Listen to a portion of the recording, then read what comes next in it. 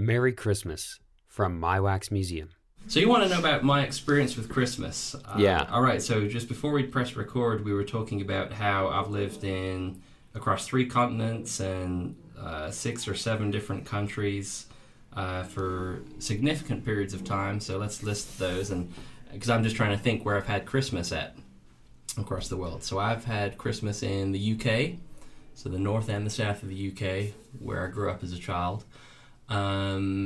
And I served in a mission for the LDS Church in Hong Kong, so I had a couple of Christmases there.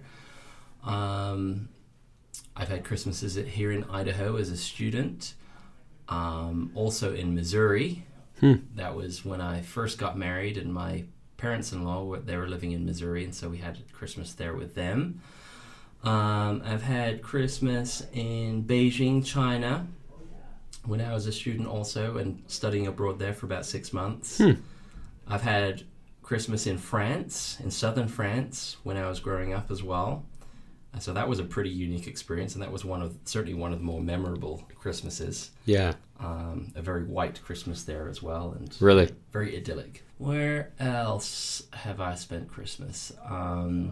Here in the United States, a couple Christmases out on the East Coast in Connecticut. And then a couple in California, in the Bay Area.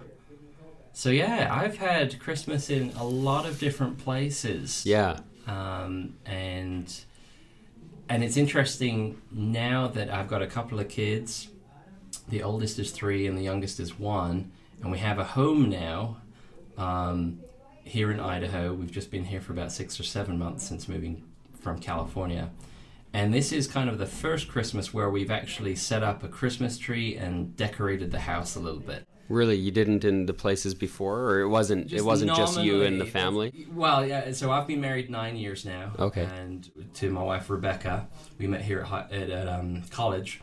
And so, and she's been with me in many of these places for Christmas. We've always had Christmas together. Mm-hmm. But because we were only living in an apartment or accommodations for maximum a couple of years. Yeah. During that time, and we always knew that we were going to be moving as well. Then we never put the time or capital investment towards Christmas decorations. Right? Yeah. There's kind of a stability that's needed to create a tradition Mm-hmm. often. At least in terms of the fixtures and the fittings. Mm-hmm. And so now that we've moved here, we have space and capital for that. We're like, okay, let's buy a Christmas tree, let's buy stockings, and all of those kinds of things that visually can create a feeling of festivity. And, for our kids, we're thinking that's a pretty important thing to start, just so that, through the cycle of a year, obviously you have the 4 seasons that can tell you physically or physiologically what's going on. Mm-hmm. But it's important, I think, in the home as well. I mean, why do we as a human race celebrate anything?